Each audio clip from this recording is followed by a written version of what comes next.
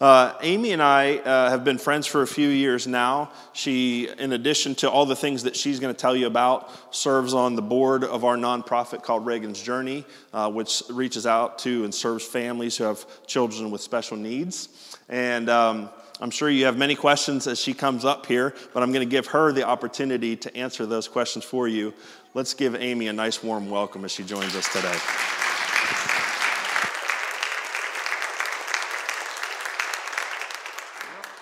Good morning, everybody. So I guess you can all hear me then. I'm so excited to be with you. Thank you so much, Pastor Fred, for having me. Elbows up, anybody here who has already heard my story? Not really? It's a couple of you. Good. So I won't bore all of you then, just a few of you. But so I'm sure you can all tell by looking at me that I don't have arms or legs. I was born like this. In the medical world, it is known as congenital tetraphocomelia. Say that 3 times fast. So congenital just means that it's a condition present from birth, and tetraphocomelia is a Greek term. When you break it down, tetra means 4, and phocomelia means seal limbs. So I was born with 4 seal limbs. Personally, I think that seals have longer extensions of arms than I do, and they're cute, way cuter than I am, especially if you've ever seen me getting up out of bed in the morning. By the way, I got to refer to the slide on your right. I love hockey, mainly the Pens, and I just might be their biggest and littlest fan simultaneously. And so if you're a true hockey fan, when the Pens are in the playoffs, you gotta wear a playoff beard, right? Whether you're a girl or a guy. And I wanted mine to look authentic, so I asked my mom to help me, and she came up with the idea of petroleum jelly and peat moss. So I think it looks kind of authentic, a little patchy in spots, kind of like Crosby. Just don't tell him I said that. But because of my condition, I was abandoned in a Pittsburgh hospital. The woman who gave birth to me took one look, and that was it. She wanted nothing more to do with me. One of the doctors there, who would end up playing an important role in my life later on, tried coaxing her and the father to take another look and try and kindle that bond between parents and their new baby, but they didn't even want a second look. Let me rewind a little bit. Before me, she had already had multiple abortions, and when pregnant with me, she was out of the country, and she actually feared that she was about to miscarry me. So she went to the doctor for help, and they gave her a concoction of medications to prevent the miscarriage. Obviously, it worked, but they do believe that that concoction of medications is at least in part why I was born the way that I was. So it was an absolute miracle that I was born. They should have celebrated my arrival, but they didn't. One of the family members even suggested placing me in a room and not feeding me. So I wouldn't be going home with that family. And in my opinion, that was miracle number 2 of my early existence. God had other plans for me, and those plans started with giving me a faith-filled family of my own, who would love me as their own. 8 days after I was born, I was placed in a foster family with Richard and Janet Brooks. They had had a slew of foster children before me, and 4 children of their own, but they couldn't help to add me to their crazy mix. And so began a 2-year journey in me becoming their 5th and last child, but not their least, just maybe in size only. When I say they added me to their crazy mix, I really mean crazy. One day when I was younger, my mom heard giggling and laughing coming from another room in the house, and she had to investigate and see what that was all about. So she found my sister Maya playing with her friend Jen. They were playing football. Nothing really out of the ordinary except that I was the football. So Jen is center. She passes me between her legs to my sister Maya, and Maya drops me to the floor. So basically, she fumbled me. My mom, when she saw that I was laughing and having fun, she was like, fine, okay, you can play football with her, just please don't spike her. So Janet and Rich were my mom and dad from the start. Brian, Candy, Maya, and Noah were my brothers and sisters from the start. I didn't know any different, nor did they treat me any different, and I didn't long for anything different. But I did do things differently. Obviously, there are challenges that go with not having arms or legs. Think about all of the things that you use your hands for.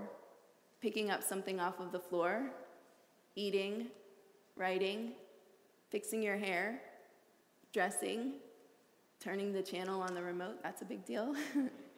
Texting, using the computer. If you're a girl, being able to put on your makeup is important. Or how about just being able to hug the ones that you love? The tasks are just about endless, because you do almost everything with your hands, right? Which means virtually everything in everyday living is a challenge for me. And how does someone with no legs walk? Well, I walk on my bottom. Scooting or waddling is a little bit more accurate, and I'm as slow as a snail. Instead of using hands for everything, I typically use my mouth, or I hold things between my chin and my shoulder. Whenever I want to carry something, I typically carry it under my right arm because it's a little bit longer than the left one. I write by holding the pen or pencil in between my chin and my shoulder. I eat by taking the back end of the spoon or fork in my mouth, and then I scoop up the food, and I use my arm to press down on the back end of the spoon or fork and use the bowl or plate sort of like the fulcrum of a seesaw. And I tip it down until the front end with the food comes up and ends up in my mouth.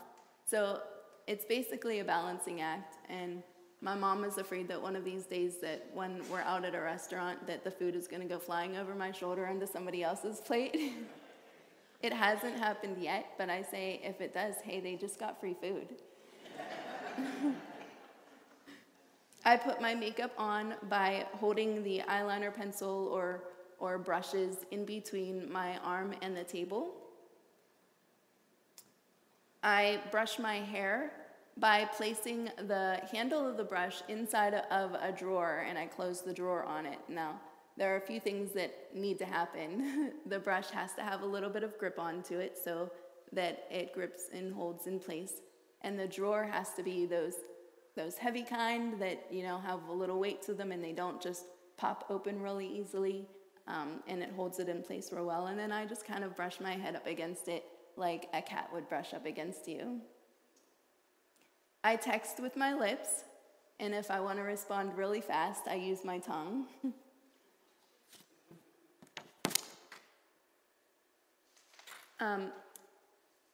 My mom and dad are a big part of why I'm so independent today. When I was a baby, the doctors basically told them that I wouldn't be able to do anything for myself, that I would be strapped to a chair. My mom refused to accept that, though. My parents didn't treat me as though I was handicapped. Growing up, that doesn't mean that they made me fend for myself. When they saw that I needed something, they were always there to help, but mainly they just showed me how something was done, and then I would figure out how to do it in my own way. My mom taught me how to balance and sit on my own. She would sit me on her lap facing her, and then she would lift one leg, and it would kind of throw me off balance, and I'd have to catch myself, and then the other leg as well. To get my balance going from back to front, she would sit me sideways in the crease of her leg and do the same thing. Lift one leg, and it would throw me back, and lift the other, and it would throw me forward. So we practiced that every time that I sat on her lap, and sitting in the high chair also helped me, to learn to gain my balance as well. My dad actually made my first pair of arms for me. He cut a football in half, he taped the football to my arms, and then he taped a straw to the football. So it helped me to be able just to bat at my toys for a little bit. It didn't stay on for long, but it allowed me to play for a little while. When I first started to eat on my own, I used a cuff that was strapped to my arm, and it had a spoon sticking out of it.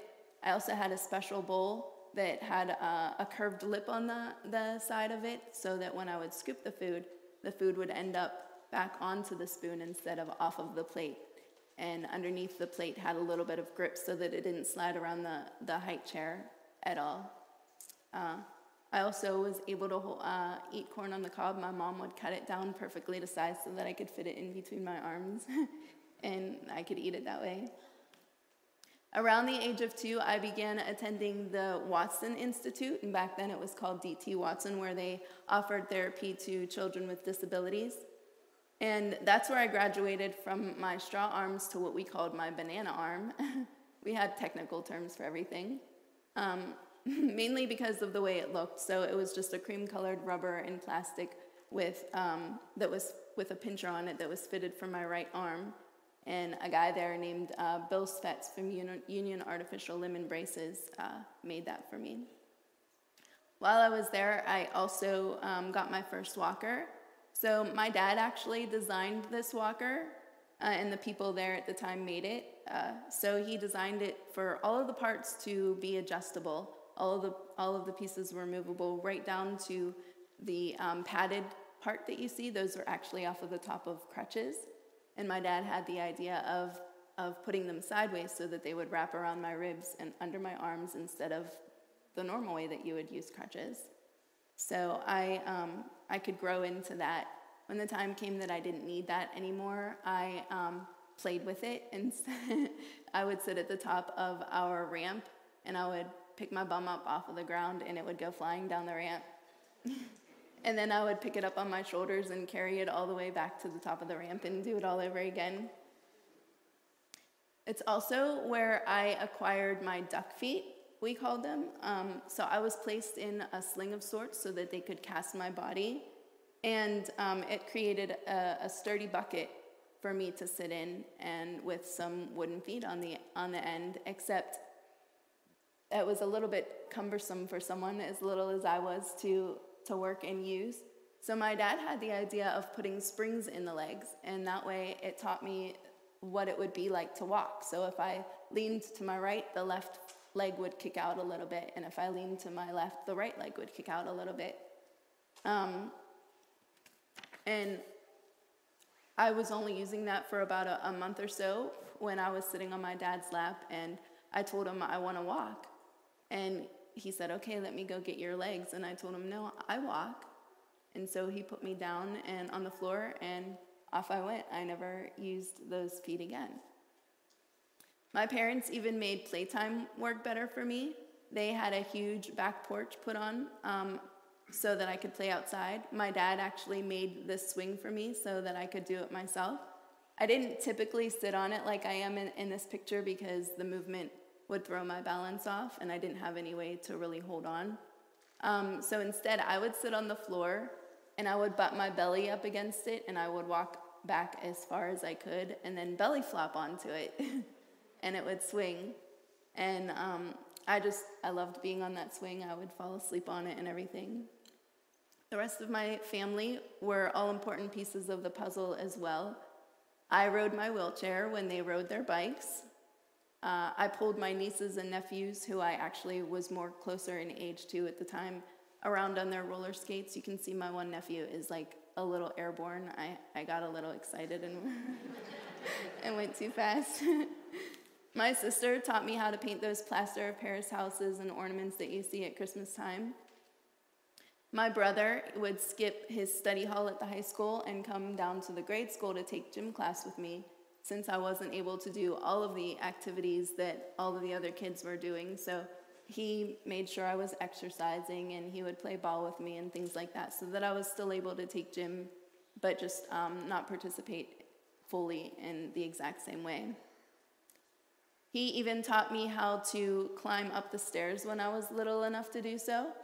So just the way that I would belly flop onto the swing, I would belly flop onto the step, and then I would use the next step to pull myself up with by my chin and my arms, and I would belly flop onto the next one all the way to the top. And then coming down, I mostly just slid on my belly the whole way down. One time I thought that method just wasn't nearly fast enough, so I came down end over end like a football. Okay, I didn't really mean to do it like that. But my mom found me crying at the bottom of the stairs, but when she realized that it was mostly because I was just scared of what just happened and that I wasn't hurt, she said, well, thank God she didn't break an arm or a leg. Aside from those everyday tasks I mentioned a little earlier, I'm also an artist. I've loved being creative since I was young. I draw a little bit, but it doesn't come easy for me. I'm also a purse maker. It started out with me just wanting to make a small purse that I could use to carry my cell phone with. It's a little hard sometimes to find purses and other things that fit me and suit me, so I decided to make it myself, and it kind of grew from there, and now I do commissions for people, and I work with everybody individually to make something that they specifically want.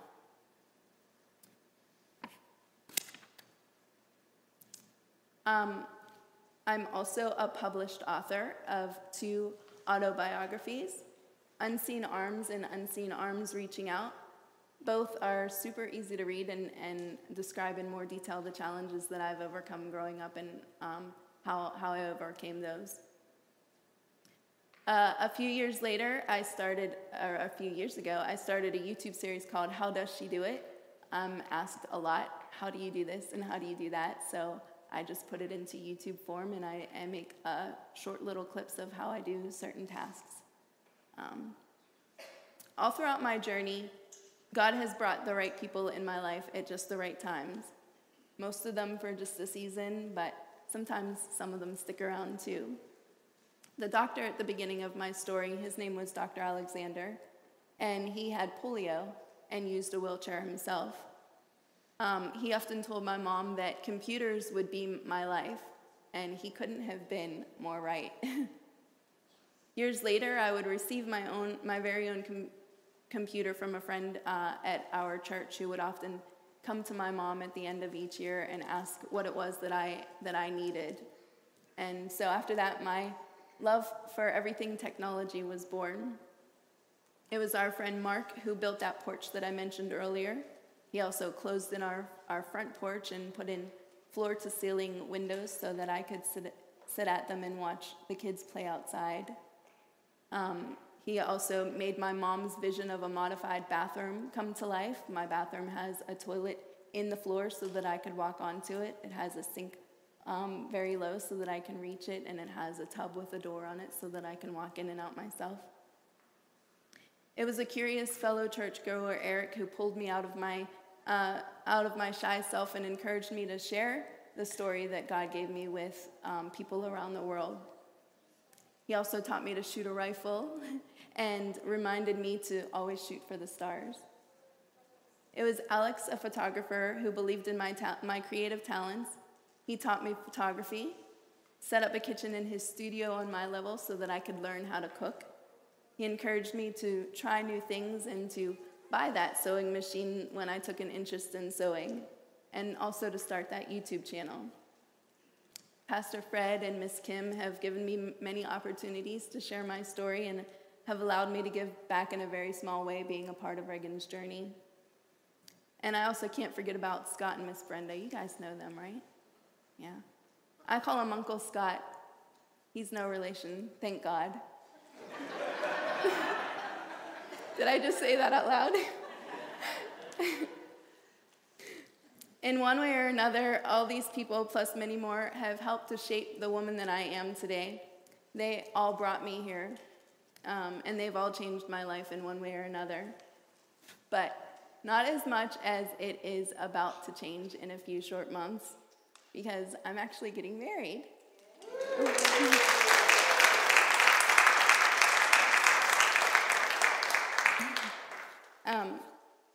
So God brought Michael into my life about 5 years ago as an acquaintance, and then 2 years after that, we became friends, and our friendship just grew deeper from there.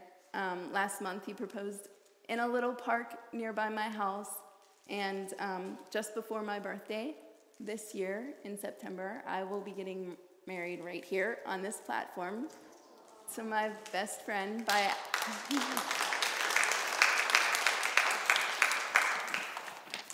none other than Pastor Fred. So I can't wait for what the next chapter holds, and it's going to look a whole lot different than my life right now. But let's face it, just because my challenges are visible and obvious doesn't mean that I'm the only one that has them. Every one of us in this room faces challenges of some sort. Every one of us has issues that we need to overcome, conditions that we wish weren't there, whether visible or not, uncontrollable factors in our body, relationship issues, emotional or mental issues. So what do we do with these life-impacting changes? How do we respond? Do we just give up and allow ourselves to become victims in our own minds? Do we allow these challenges to become a prison of limitations for us? I think our initial response sometimes is yes to all of these things. We tend to go into survival mode and just exist. Sometimes the challenges literally feel like a weight that we will never get out from under, unless you have God on your side. Psalm 139:14 says, I praise you because I am fearfully and wonderfully made. Your works are wonderful. I know that full well. This verse speaks to the complexity and the uniqueness that is the human body. We are fearfully and wonderfully made. God doesn't make mistakes. He knew exactly who I would be. He knew exactly who you would be. You are no surprise to God. It's time we start being more confident in who we are, not because of anything we've accomplished or because of the way we look, but because of who God says that we are and who he's made us to be. If you made the choice to ask Jesus in your heart and you're living for him, then you're his, and you have access to everything that he is. The same power that rose Jesus from the grave lives in you. So it's time we step out in faith and use that. Use what God gave you. Stop trying to fit into that cookie cutter shape that everybody says you have to fit in to be worthy of anything, because God already says that you are. Lean on him. Trust that he who began a good work in you will carry it on into completion until the day of Christ Jesus, Philippians 1:6. And that you can do all things through Christ who strengthens you, Philippians 4:13. I believe that God created me with a purpose. He proves his faithfulness each and every time I step out in faith. I've learned very early on that saying I can't will get you nowhere. If you think you can't, you won't. Without every challenge I face, I've always said I'll try, especially when someone else tells me that I can't do something. It drives me to prove them wrong. I remember wanting to use a hot glue gun when I was younger for some art project that I decided I wanted to do. And my mom was quick to tell me, you can't do that. And I was quick to prove her wrong. Of course, I had to take the hot glue gun when she wasn't looking, or she'd have taken it off of me. But there I was, happily gluing away when, if you've ever used a hot glue gun, you know those tiny little hair-like strings that get in the way. Well, I went to pull it with my lips, and I missed. So I ended up with a pretty nasty burn, but I did it. I knew I could. I just had a momentary lapse in judgment in the middle.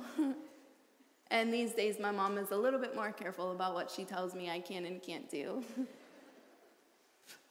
I've been asked so many times how I can be so happy when I've seemingly been dealt this crappy hand at life, no pun intended. Happiness is a result of a grateful heart. When we're truly thankful for what we have, happiness can't help but to well up inside of us. The last part of Nehemiah 8:10 says, the joy of the Lord is your strength. When I look back at my life, I can't help but to see God's handiwork from the very beginning. The woman who carried me had multiple abortions before me. So why didn't she choose to abort me too? Better yet, when faced with the knowledge that she might lose me, why did she get help to save me, only to abandon me in the end? Well, I'll tell you why. Because God had plans for me. I've sort of understood from a very young age because of the faith of my parents that God created me with a purpose. Not only that, but my mom has always taught me to remember that no matter what it is that I'm going through, there's always somebody out there going through something worse, and it's good to keep your life and your circumstances in perspective. Thessalonians 5:16 through 18 says, "Rejoice always, pray without ceasing. Give thanks in all circumstances, for this is the will of God in Christ Jesus for you." Honestly, there are a lot of times when I'm not happy, but I can tell you that most of the time the reason is because I've lost that perspective in those moments, and I've forgotten to be thankful for what I have and for what God has blessed me with. My joy comes in knowing that because I belong to God, He's always got my back. Also, I believe that attitude determines altitude. To borrow a quote from Charles Swindoll, he says, "I'm convinced that life is 10% of what happens to me and 90% of how I react to it." I can choose to have a crappy attitude about things, and believe me, there are some days that I really do. Or I can choose to face the challenge and have faith that things will work out. So, what does this all mean for you guys? I believe that something powerful happens when we stop acting like a victim and we choose to just show up and offer God what we are, exactly the way we are right now. Offer Him whatever you have, however little it may seem to you. Say to God, "I'll try," and remove "I can't" from your vocabulary. If God says you can, then no one is stopping you but yourself. I'm living proof that if God can use me, He can use anybody. All you got to do is show up, because you were born with a holy and divine purpose. Thanks, guys.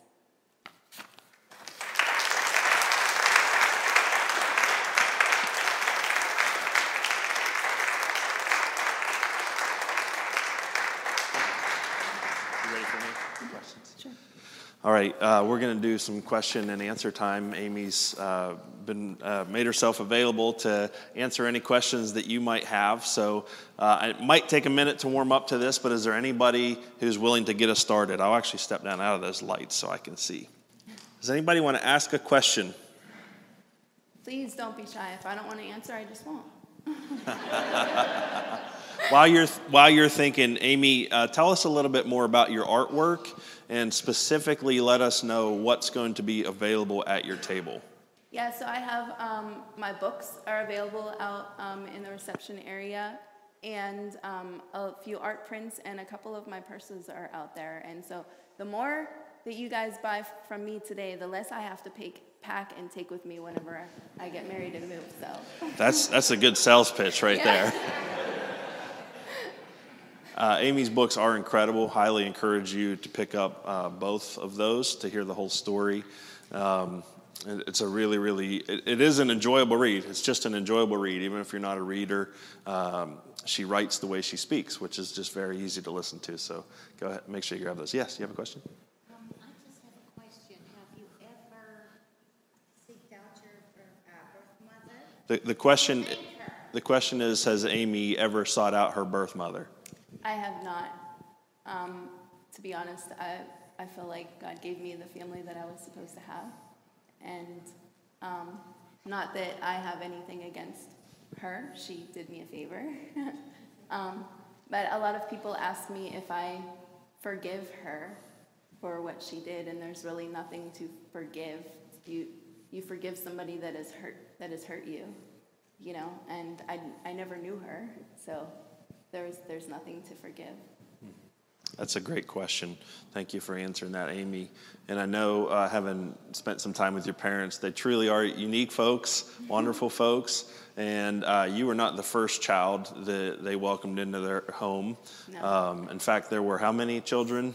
Over 80 foster babies they've had in their home, and my mom did that for 25 years. Yeah, but I was the only one that they kept. So. Yeah, that's awesome. Other questions? Yeah, Marty, go ahead. Have you ever connected with or met anybody else with a similar condition as yours? Have you networked with them or anything like that? So for the online audience, the question is, has Amy ever connected with or met anybody else with a similar condition? Yeah, there are a few people out there that I've seen that are that are quite like me. There's a few of us. There's another girl that I know that looks very similar to me, and we've spoken a few times, but I'm not actually like close friends with anybody that is, so. Okay, great. Other questions? Yeah, go ahead, Scott. Amy, can you tell us a little bit about your driving experience? My So- driving experience? They're few and far between, unfortunately. Well, the first time I ever learned to drive was in Alex's van, actually. Without any modifications, we pulled into a church parking lot, and he just sat me in the driver's seat and pushed the seat up really closely, and he ran the the gas pedal and the brakes, and I did the wheel with my arm, and my chest kept honking the horn because that was.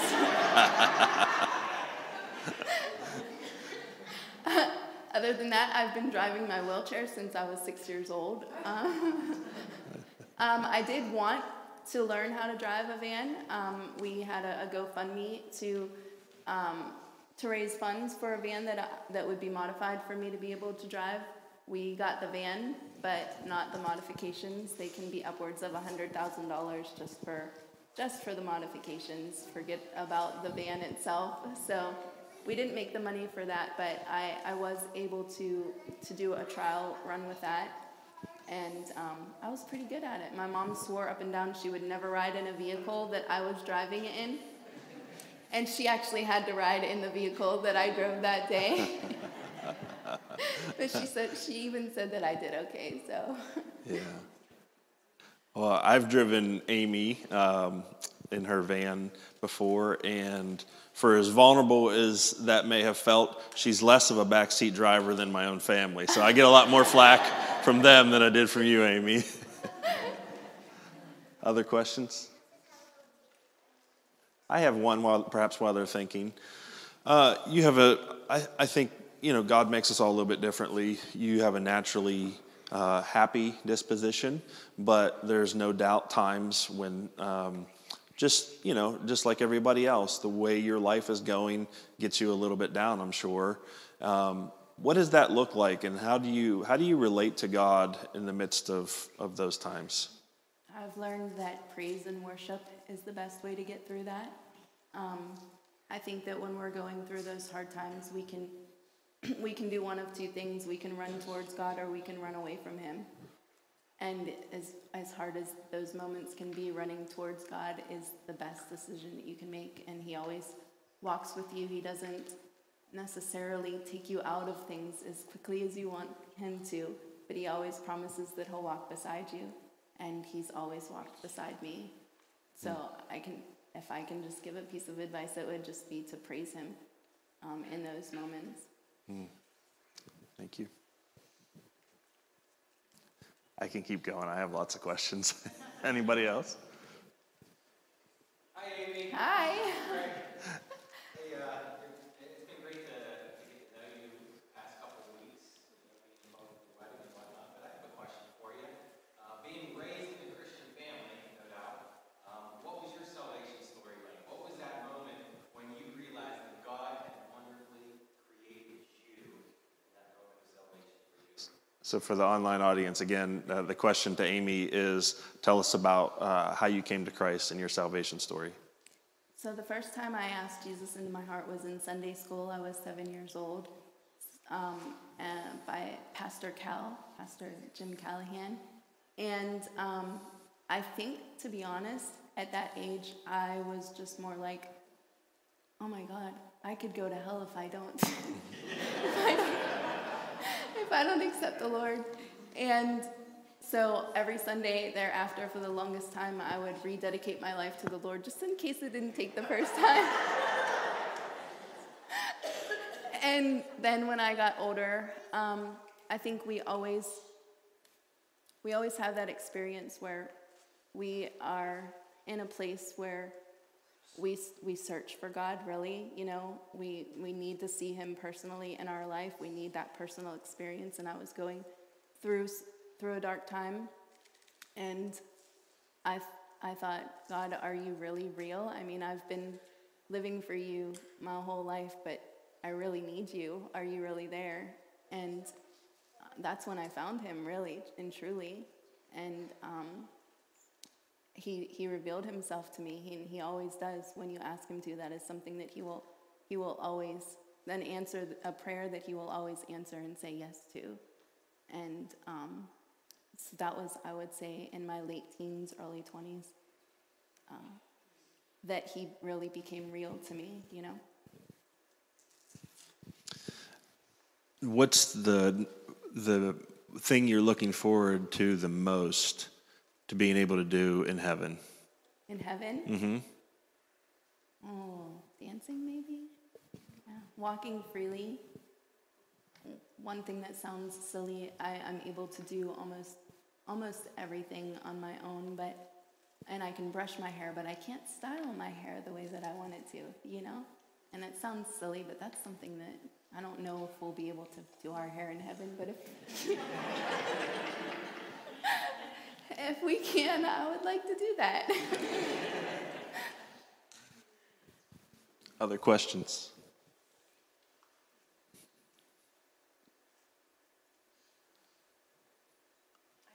Yes. How did you meet your fiance? The question was how her and Michael met.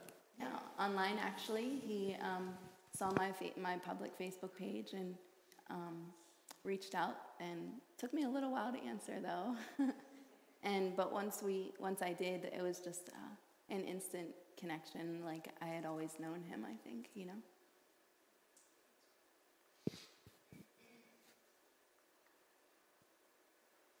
Other questions?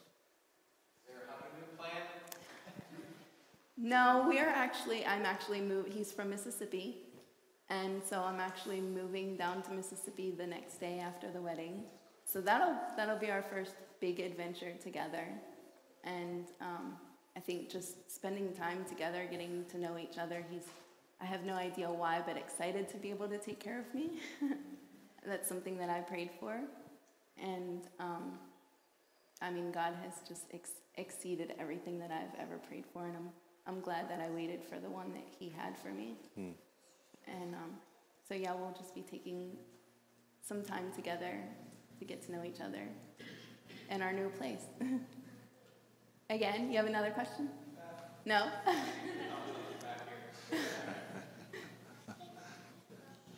Are you going to miss Pittsburgh winters? No. Yeah, that sounds about right. Okay, what do we need to know about your table, and what do we need to know in between services here? Yeah, so I'm gonna go out there and meet you at the table, and I will sign any books that you're interested in. I'll sign them directly for you, and I'd love to meet you one-on-one out there. Great, thank you. Can we show Amy some appreciation one more time?